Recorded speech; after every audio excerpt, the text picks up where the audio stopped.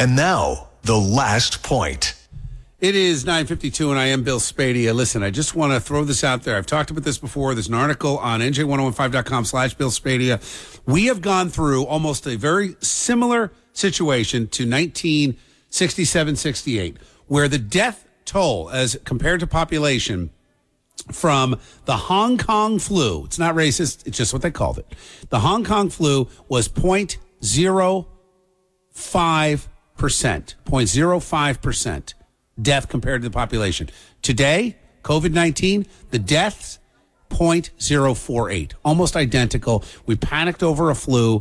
It's time to get back to normal. It's time to open everything up. Zero restrictions. When will there be a politician that will rise up and speak for the rest of us and actually fight for 100%, not this garbage 25%? Open the schools, open the gyms, open the theaters.